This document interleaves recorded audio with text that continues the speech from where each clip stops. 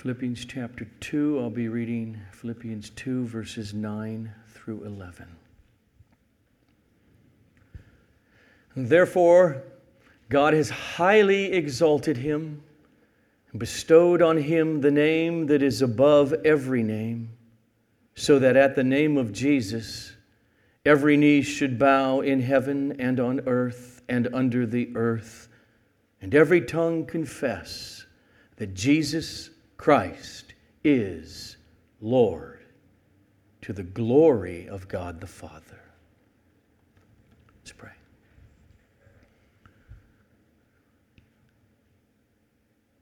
Holy Father, glorious King Jesus, in the presence of the Spirit, let us taste again this morning the beauty of these words.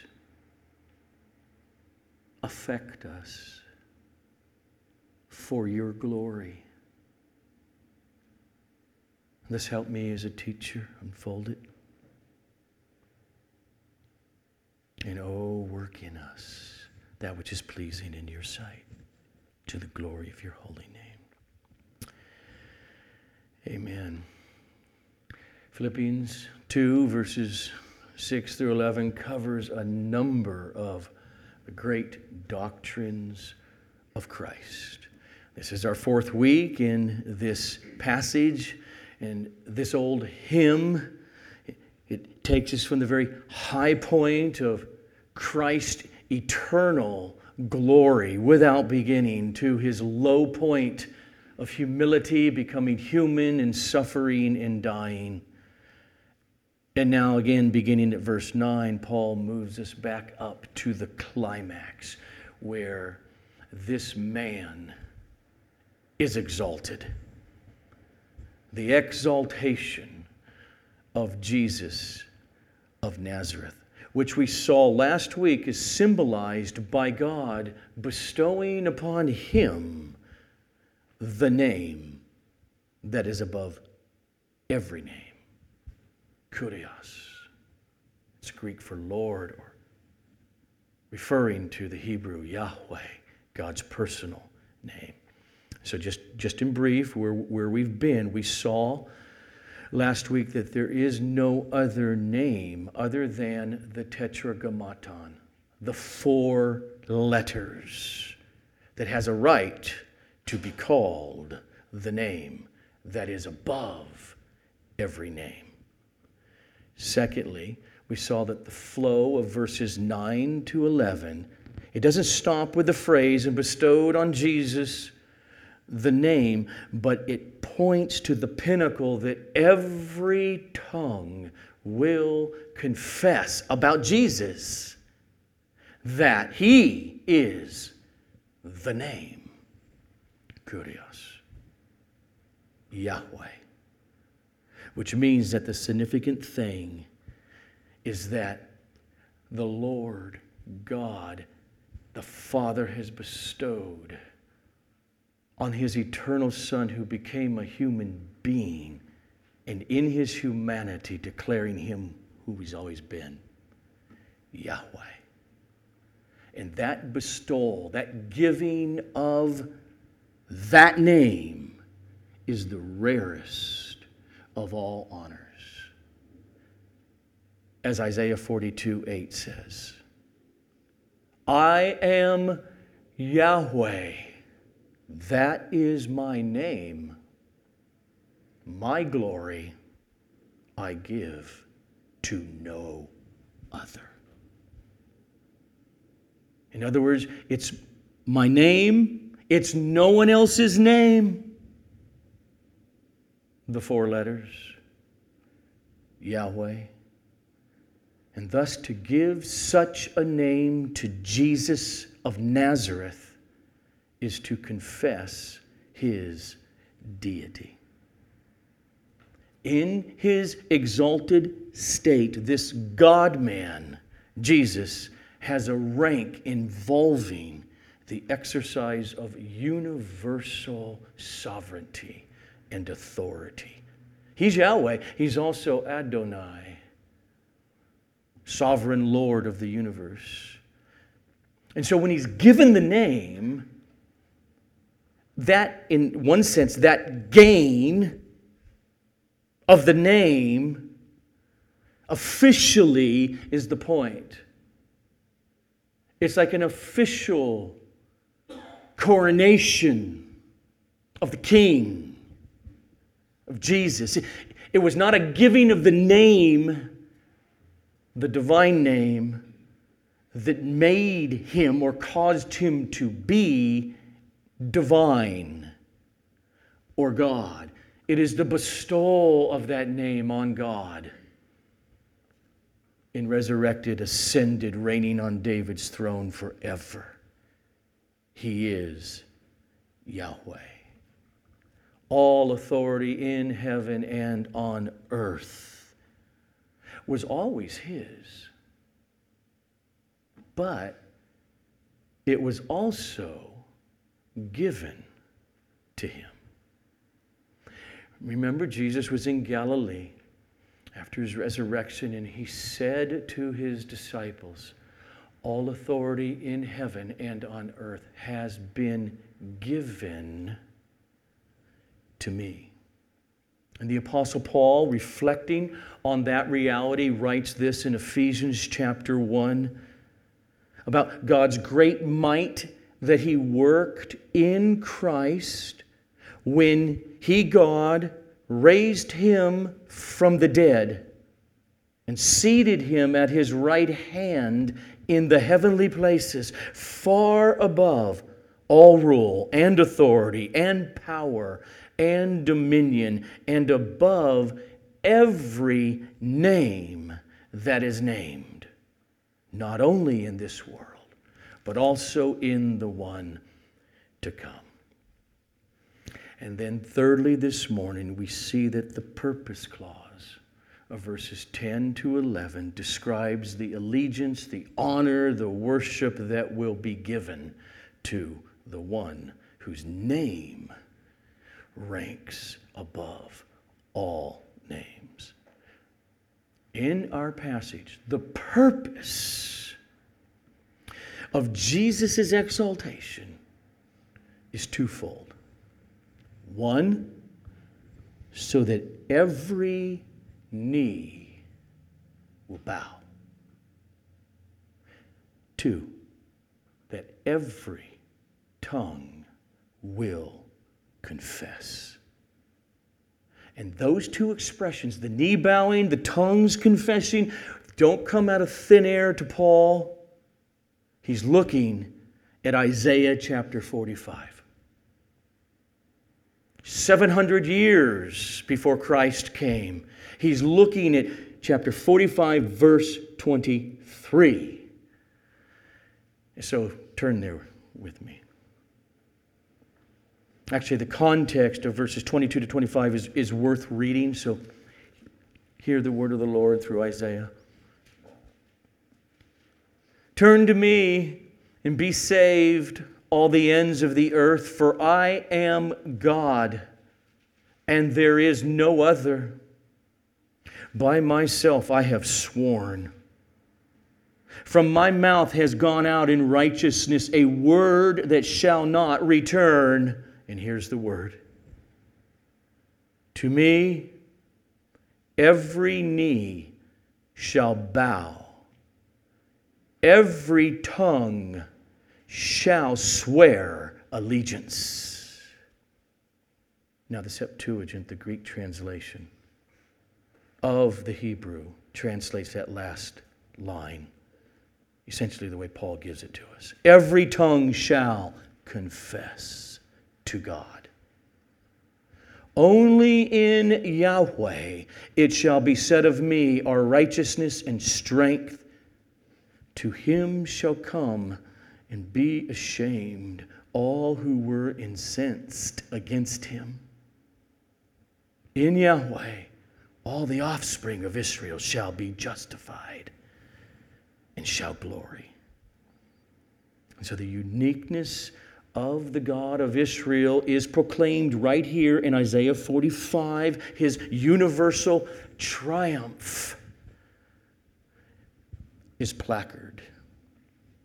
Yahweh, who has always declared that he will not share his name or his glory with another. Here he swears by himself that every knee will bow, every tongue will confess. Again, see it? By myself I have sworn. From my mouth has gone out in righteousness a word that shall not return. To me every knee shall bow. Every tongue shall confess to God. And the Apostle Paul, he sees these words and he unhesitatingly applied them to Jesus. Every knee will bow and every tongue will confess he is Yahweh, God. This is a clear statement of Jesus' deity, and yet in it, Jesus is distinguished from God the Father. It is God, according to Paul, who exalted Jesus to the highest place in the universe. And he says, Jesus Christ, here's the confession, is Yahweh to the glory of God the Father. This is Trinitarian language. And the result of Jesus' exaltation is that every knee will bow, every tongue will confess the truth. That Jesus Christ is God. He's Yahweh. He's Lord. It does not say every knee and every tongue should or they ought to confess this. It's not what he's saying. He's saying this is a goal of God's, and it will happen. The bowing of every knee, we know though, does not occur, at least on earth, until the final day. Paul knows that the Philippian Christians, they have joyfully, happily bowed the knee in submission to Jesus as Yahweh, their Lord. But the bowing that Paul's talking about will be universal. He says, every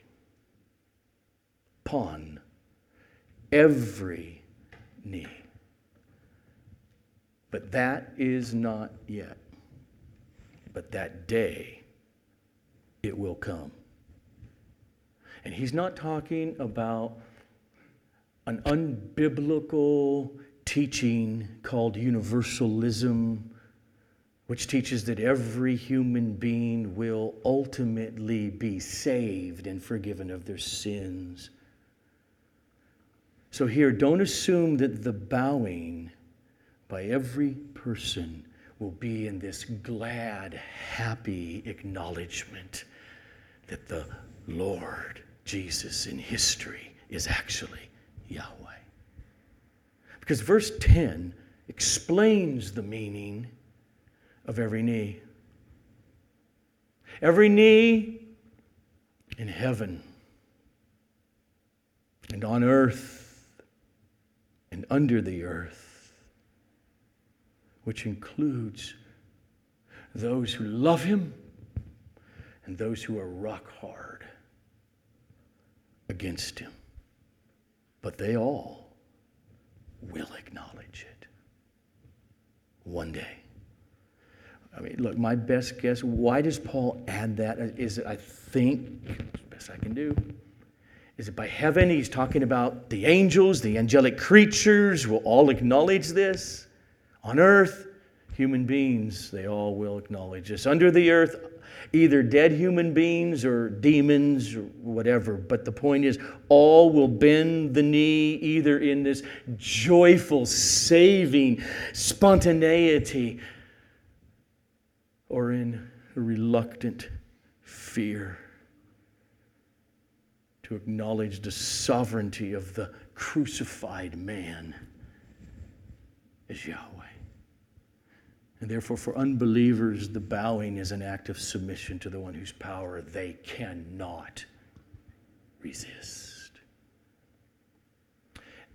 And that interpretation right there fits precisely with what Isaiah 45 tells us. Let me read it again. End of verse 23 in Isaiah 45. To me, every knee shall bow, every tongue shall swear allegiance or confess to God. Only in Yahweh it shall be said of me are righteousness and strength. And here come the words. To him shall come and be ashamed all who were incensed against him. Although everyone confesses that in Yahweh alone are righteousness and strength, everyone bows the knee, nevertheless, in doing it, to Yahweh shall come and be ashamed all who were incensed against him. Not everyone will confess that Jesus Christ is Lord and Yahweh out of a happy submission. Philippians 2 promises that Jesus will have the last word, that he will be utterly vindicated, and that in the end no opposition will remain standing. There will be no universal salvation, but there will be universal acknowledgement of who he actually is. And this means that all of us walking the earth today, we will either repent and joyfully confess him with our heart as our Savior and the lover of our souls, or we will confess him one day in shame and terror on the last day. But confess him we all will. I want you to listen one other time. Paul goes to Isaiah 45 and uses it. It's in Romans 14, verses 10 to 12, and he says this. We will all stand before the judgment seat of God. For it's written, and now he quotes Isaiah 45. For it's written, as I live, says the Lord, every knee shall bow to me, and every tongue shall confess to God. So then, each of us will give an account of himself to God. Every knee, every tongue will acknowledge the ultimate reality that Jesus, the Jesus of history, the man crucified, was raised. He is the creator of the universe. He is Yahweh. And the full impact of the truth that Jesus Christ is Yahweh is seen when you realize that that name that's bestowed upon him here in Philippians 2 is a name that supersedes all the other names he has, supersedes all the other titles. For instance, Jesus is the Christ. In other words, in the Hebrew, he's the Mashiach, the anointed one, translated into Greek, Christos, into English, Christ. He's the promised deliverer. That's who he is. He's also the suffering servant of Isaiah 53. He is the Son of Man. as he referred to himself constantly in his ministry, not meaning his humanity, but meaning Daniel 7, referring to this returning king in glory. He's also the Son of God, as the demons recognized. As his apostle John wrote, whoever confesses that Jesus is the Son of God, God abides in him, and he in God. Jesus is the prophet, greater than Moses. He is the high priest. He's the king who reigns and sits on David's throne. He's the Alpha, he's the Omega, he's the door, he's the great shepherd of the sheep. But the name, Kyrios, Yahweh, is above them all. It is that name to where everyone will bow. Every tongue will confess. Because there is no other word than Yahweh that identifies him more clearly as God. Jesus of Nazareth is the God of Israel who encountered Moses at the burning bush. It means our Lord Jesus, he rules and he reigns right at this moment, just as the Father rules and reigns. He controls every molecule. He controls the tiniest things of your life.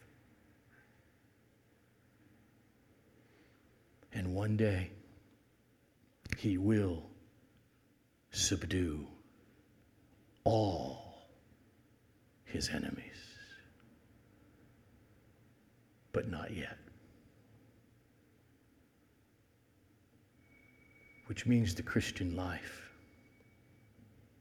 is not an escape from the world's troubles, and pains, and temptations, and sufferings.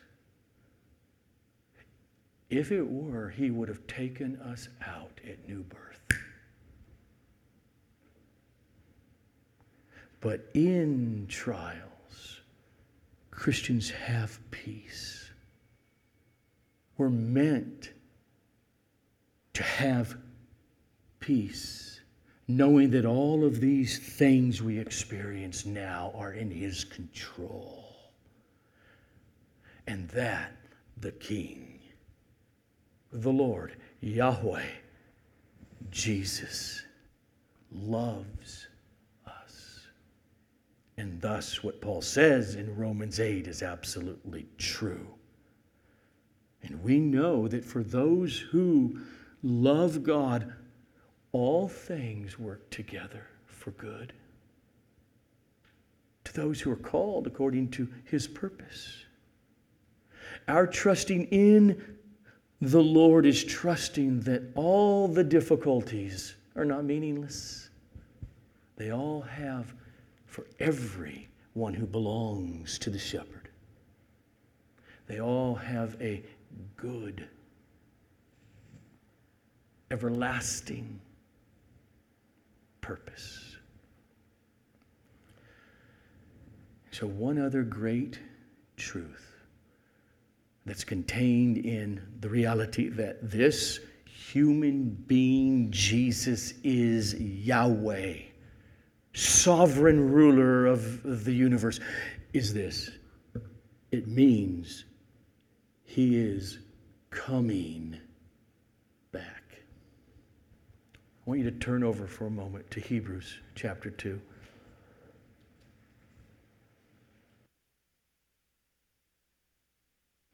Hebrews 2, verses 8 to 9. Hear the word of the Lord. And God, it's referring to putting everything in subjection under Jesus' feet. Now, in putting everything in subjection to him, he left nothing outside his control. At present, we do not yet see everything in subjection to him.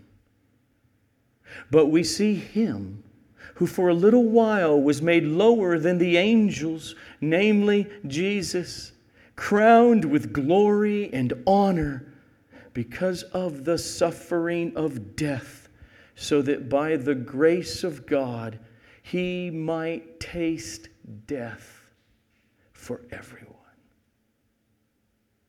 Now notice the language in Philippians 2. God bestowed upon Jesus the name. In Hebrews 2, God put everything under his feet. He left nothing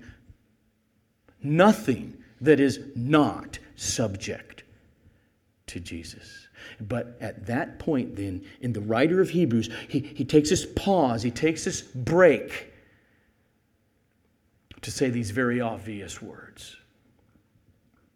At present, we do not yet see that. We do not yet see everything in subjection to him. Jesus is the I am. He is Yahweh. He is Adonai. He's sovereign Lord of the universe. But if he is, and to ultimately subdue and reign, then this crucified, resurrected, now ascended God-man, he must return. He must return and conquer all evil and establish his righteousness forever. So as we're drawing to a close, turn with me so we look at this together in 1 Thessalonians chapter 4. This great passage, this great hope. And as we read it, I want you to notice at the beginning part of it as he's referring to our mortality, our death. What happens being with the Lord, that he's using that very human, personal name of Jesus. And when he transitions to his coming back, he uses this name 5 times. Lord, Kurios. Starting with verse 13, chapter 4. But we do not want you to be uninformed, brothers, about those who are asleep, that you may not grieve as others do who have no hope. Okay, by asleep he means have died. For since we believe that Jesus died and rose again, even so, through Jesus, God will bring with him those who have died. For this we declare to you by a word from the Lord, that we who are alive, who are left until the coming of the Lord, we will not precede those who have died.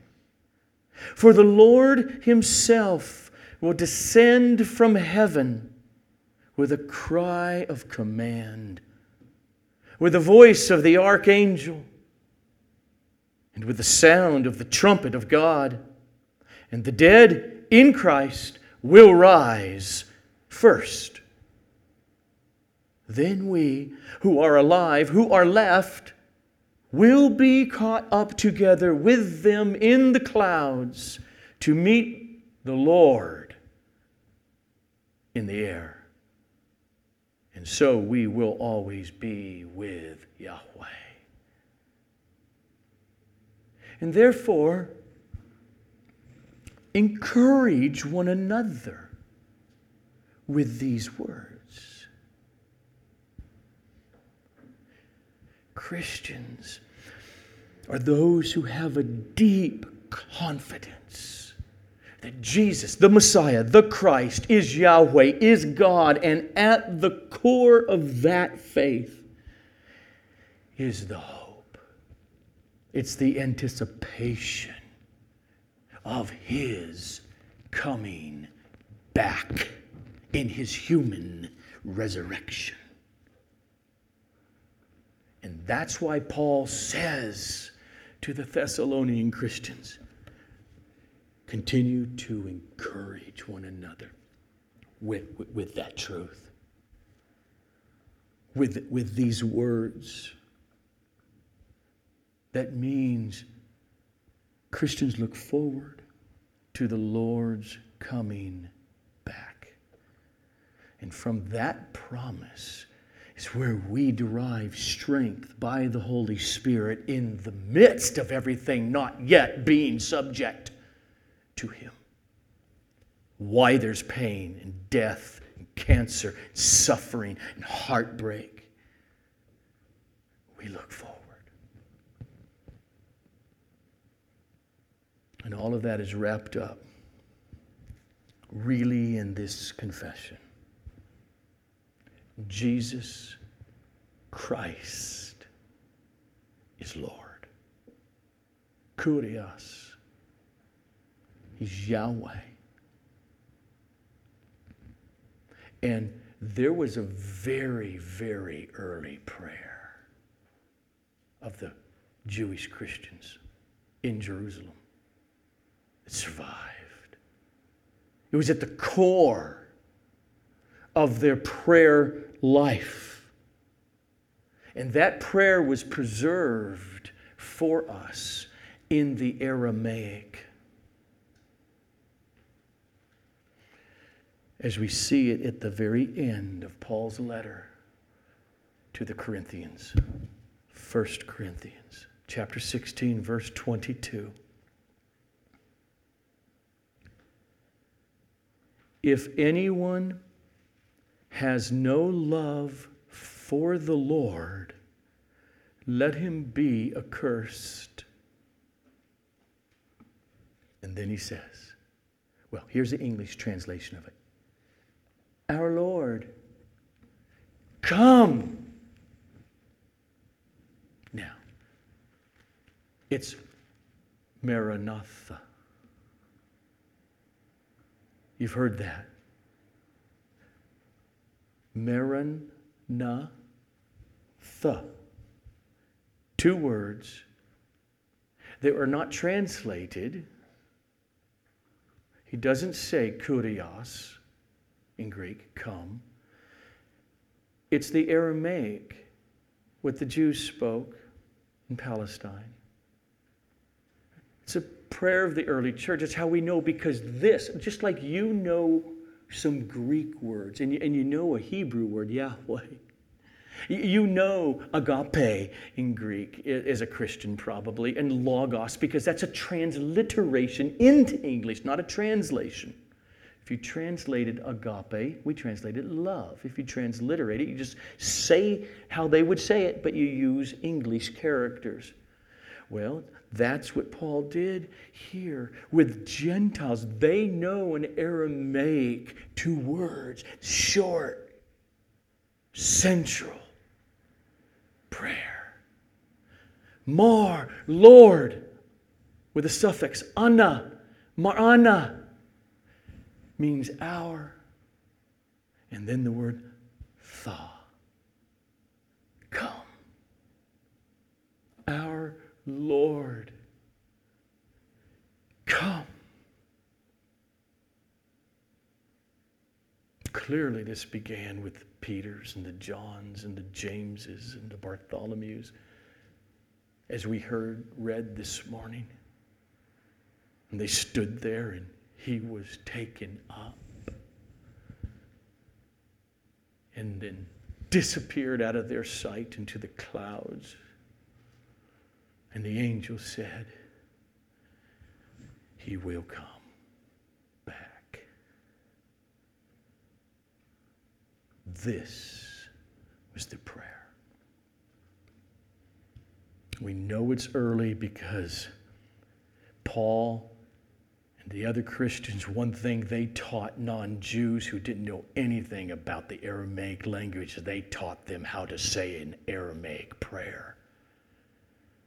We see it right there to the predominantly Gentile church way off in Corinth, Greece, years later.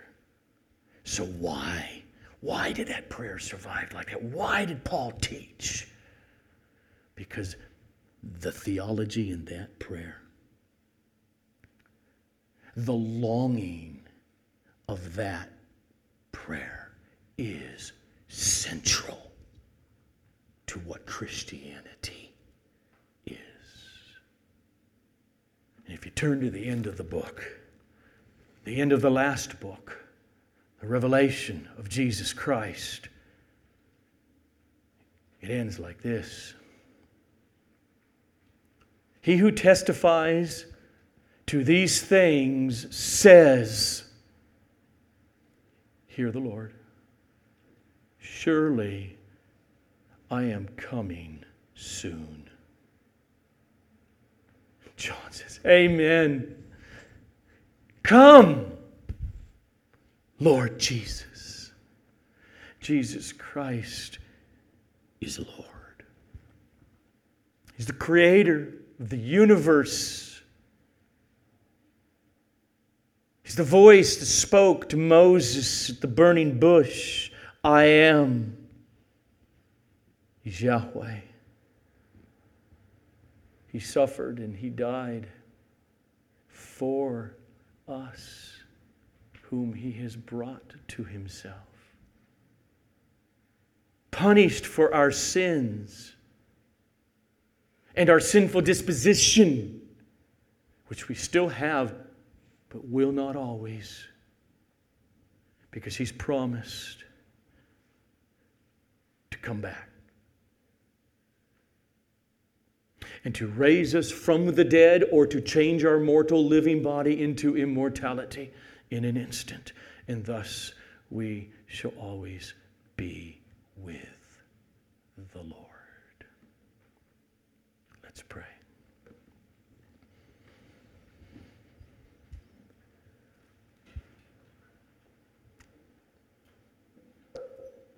Oh Lord, you are so good. Many of us have our own stories at different times of our lives and what you have done and the pain, often through which you have done it when we came first to see the truth and the beauty and the desirableness of the gospel of your dying and rising and descending, and the promise forgiveness of sins by trust in you alone. You're good. We thank you for your ongoing work in our lives,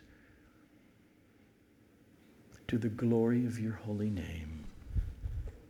Amen.